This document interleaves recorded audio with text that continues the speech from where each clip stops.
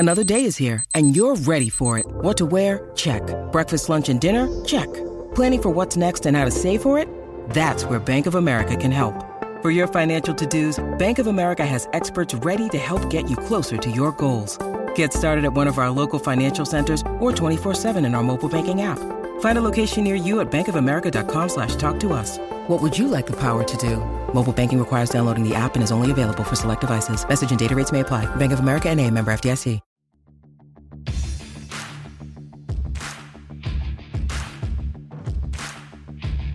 Hey, I'm Ryan Mallory, and this is my Swing Trading the Stock Market podcast.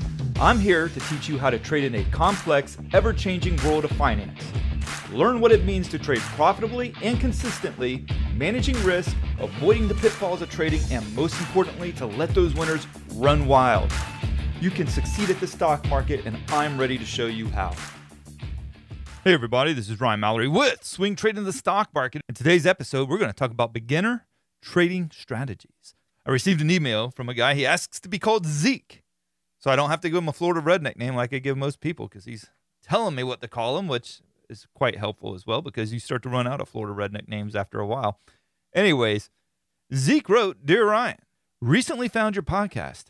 Super stoked to utilize my drive time at work," he says, "for educational opportunities.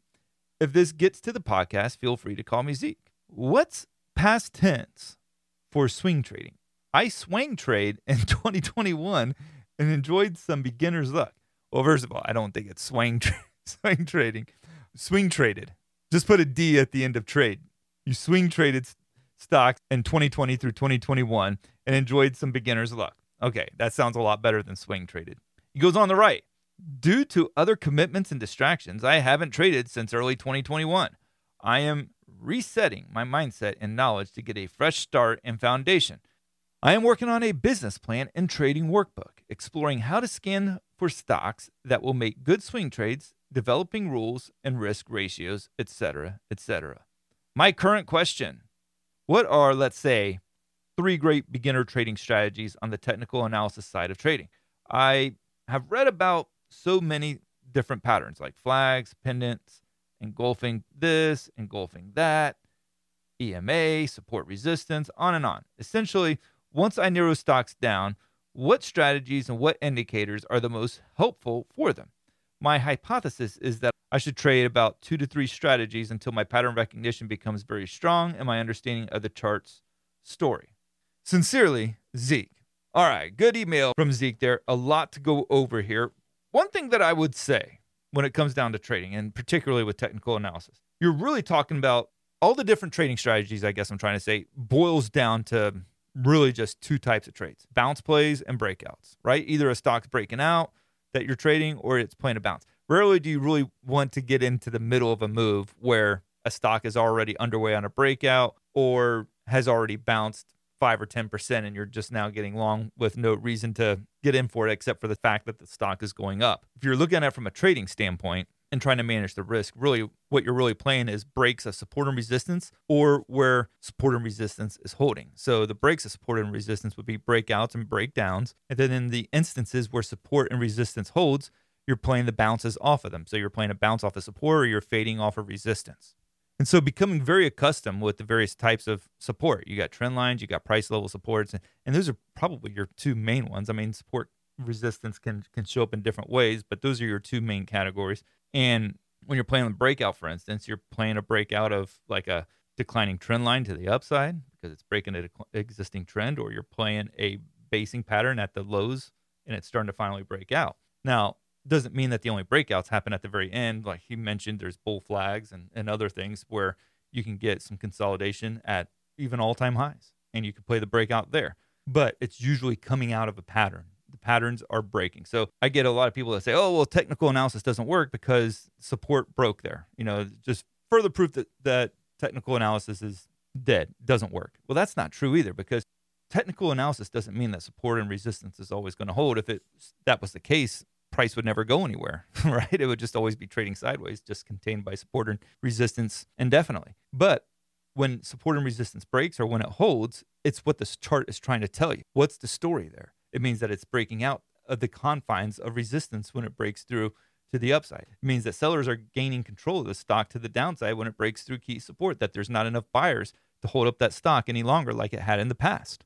And so what I would tell Zeke here is he asks me, what are 3 great beginning trading strategies? And really, I would narrow it down to 2. Breakouts and basing patterns. Okay, that's 1. So breakouts, you'll see oftentimes a stock, it takes a big hit, it starts to base for a long time, and then it breaks out of that base. If you go back to beginning of January, NVIDIA did that. A number of stocks did that, and they went on like 60, 70, 100% runs, right? So you have basing patterns, and then you have price breaking out of those basing patterns. And sometimes your basing patterns, they can stretch over many, many months, or sometimes they can stretch over the course of a couple of weeks. I'm not really crazy about a basing pattern that's only taken place over the couple of days or a few days. You have to usually go to an intraday chart to even see anything remotely similar to a basing pattern. But on a daily chart, if you can get something that's formed over the course of a few weeks to a couple of months, that's pretty nice. Now, if you get one that's been trading at its lows for a long time, let's say it goes back like a year or 2. Yeah, I don't know how strong of a base breakout that's going to be. It could move, but usually those bases are pretty large. You're talking about maybe like 20 or 30% of the range that it's trading in. So if it breaks out, you're not necessarily going to get usually a major move right away because of how long it took for that pattern to develop. I remember there was this one time where I was like, man, this is like the mother of all inverse head and shoulders patterns. It's a massive pattern. I think it took like 15 years to form. I kid you not. I can't even remember what stock it was, but it was like 15 years to form this thing. And I got into it and it did really nothing. I got stopped out of it not too long thereafter, but this inverse head and shoulders pattern was so big that yes, it finally broke above that technical line or that resistance, the neckline of the inverse head and shoulders pattern. And then you're expecting like this explosion to the upside, but it like starts to trade sideways. That's because there's not a lot of emotion tied to that chart anymore. It's taken so long for that pattern to unfold. Most people don't even notice that that's happening. And people aren't compelled to buy it when it does break through that resistance as being a change in the behavior of the stock. So I remember I got stopped out of it. I thought this was like the mother of all inverse head and shoulders pattern, but because it took so long to develop, like 15 years, is anybody really noticing it at that point? Does anybody even care if they do notice it? I cared at the time, but I don't think anybody else did. Otherwise, I would have had a lot more buyers getting behind me on that trade. One thing, though, that I hope that you notice is swingtradingthestockmarket.com. Swingtradingthestockmarket.com is the website that goes alongside of this podcast. This is where you can go to get all of my stock market research each and every day for a nominal price, a very affordable. Check it out. You're going to get everything from daily watch lists, master watch list updates each week. Plus, you're going to get updates on all the big tech stocks a few times a week and stock market updates as well. Really cool. I even review the trades that I put in the watch list later in the afternoon. So really good stuff to check out, to be familiar with. And you'll learn a lot, too, throughout the process of being a member of swingtradingthestockmarket.com, as well as supporting the podcast. So check that out, swingtradingthestockmarket.com. When you need mealtime inspiration, it's worth shopping Kroger, where you'll find over 30,000 mouth-watering choices that excite your inner foodie. And no matter what tasty choice you make, you'll enjoy our everyday low prices, plus extra ways to save, like digital coupons worth over $600 each week. You can also save up to $1 off per gallon at the pump with fuel points. More savings and more inspiring flavors make shopping Kroger worth it every time. Kroger, fresh for everyone. Fuel restrictions apply. Other strategy that I would say to become familiar with is drawing trend lines. Now, I take some heat every once in a while on Twitter or StockTwits because I post a chart that use arithmetic lines. Essentially, the price levels are evenly spaced out. People are like, oh, you should be using log charts. That's the one that you should be using. I don't care to use log charts. Honestly, I've used them in the past, and I have had far more success using arithmetic charts. And the reason why is because swing trading is not so much an approach to the market where you're looking at 15, 20-year trends. Yes, they might happen to come into play every once in a while, but like I was saying with the inverse head and shoulders pattern, usually doesn't work in the time frame for what you're using swing trading for. So for me, most of my charts, I'm looking probably back year and a half for the most part. You know, sometimes I might go back 2 years, but more times than not, about a year is what I'm looking at on the chart. So I don't need to use those log charts for that. And if a stock has moved 200 or 300%, I still want to use an arithmetic chart anyways. I mean, if I'm going back and I'm trying to trade the S&P 500 going back to 1980, yeah, I would use a log chart for that. But I'm not. I don't use that at all. So I don't use log charts.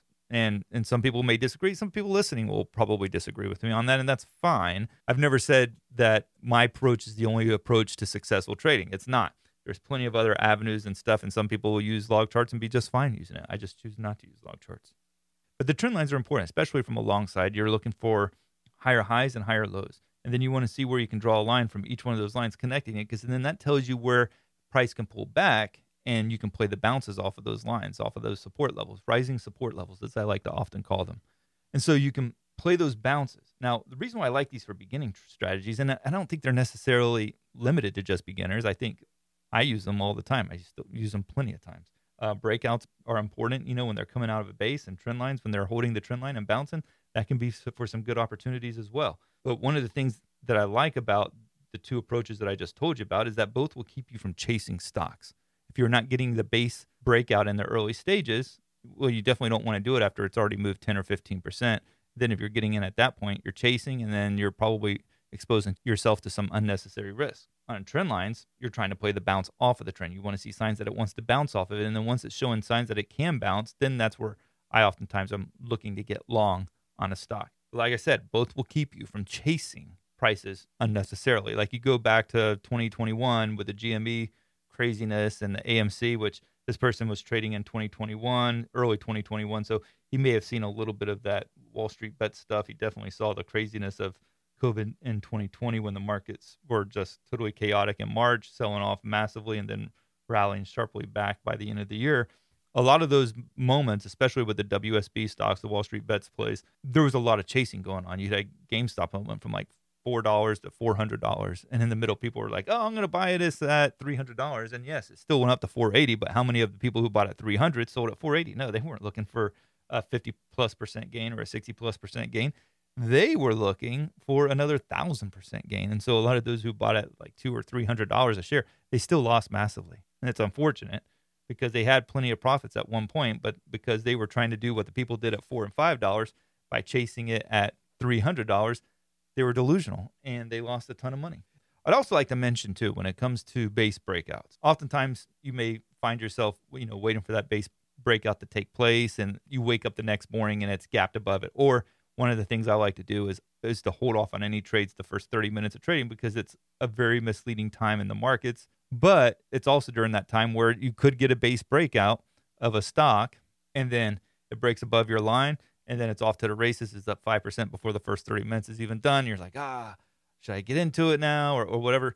No. What I like to do when that happens, or if there's a gap above my breakout level, wait for the pullback to the breakout level. And then you have a good stop. You wait for it to start to bounce. Once it starts to bounce, I put my stop loss below the lows of that where it successfully tested the base breakout level, where it pulled back to it and held it. And then I put my stop loss below the lows there, and then I ride the bounce back up. Because oftentimes stocks that break out, they'll usually come back a few days later and retest that breakout level before ultimately going higher.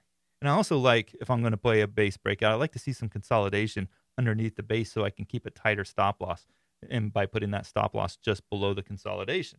So yeah, flags, they're good. There's lots of patterns out there. Engulfing candle patterns like what he mentioned, or he mentioned like engulfing this, engulfing that. Yeah, anytime I'm using candlesticks for trades and stuff, I want it to be part of a larger pattern. I want it to be working with a pattern as well. So just remember that in your trading. If you enjoyed this podcast episode, I would encourage you to leave me a 5-star review. I do appreciate everything that you guys say, and kindness, obviously, but leave me those 5-star reviews. They do mean a lot to me. I found out from the Spotify Wrap for Podcasters that 42% of you are not even in the United States, which is kind of cool. I think 90 countries have streamed this podcast over the past year, and I'm very thankful for that. And so many of you guys have found this podcast in just the past year alone. And if you're going through the episodes one by one, I'd encourage you also to go back into the past and listen to some of those. I try to make these things to where whether or not you pick up at the first episode or the last episode, you're learning something regardless. So check them all out, and check out swingtradingthestockmarket.com. And if you want to have a podcast episode dedicated to your question or something you're curious about when it comes to the stock market, send me an email, ryan@shareplanner.com. I do read them all, and I make an episode pretty much out of every one of them. So thank you guys, and God bless. Thanks for listening to my podcast, Swing Trading the Stock Market. I'd like to encourage you to join me in the Share Planner Trading Block, where I navigate the stock market each day with traders from around the world. With your membership, you will get a 7-day trial and access to my trading room, including alerts via text, email, and WhatsApp.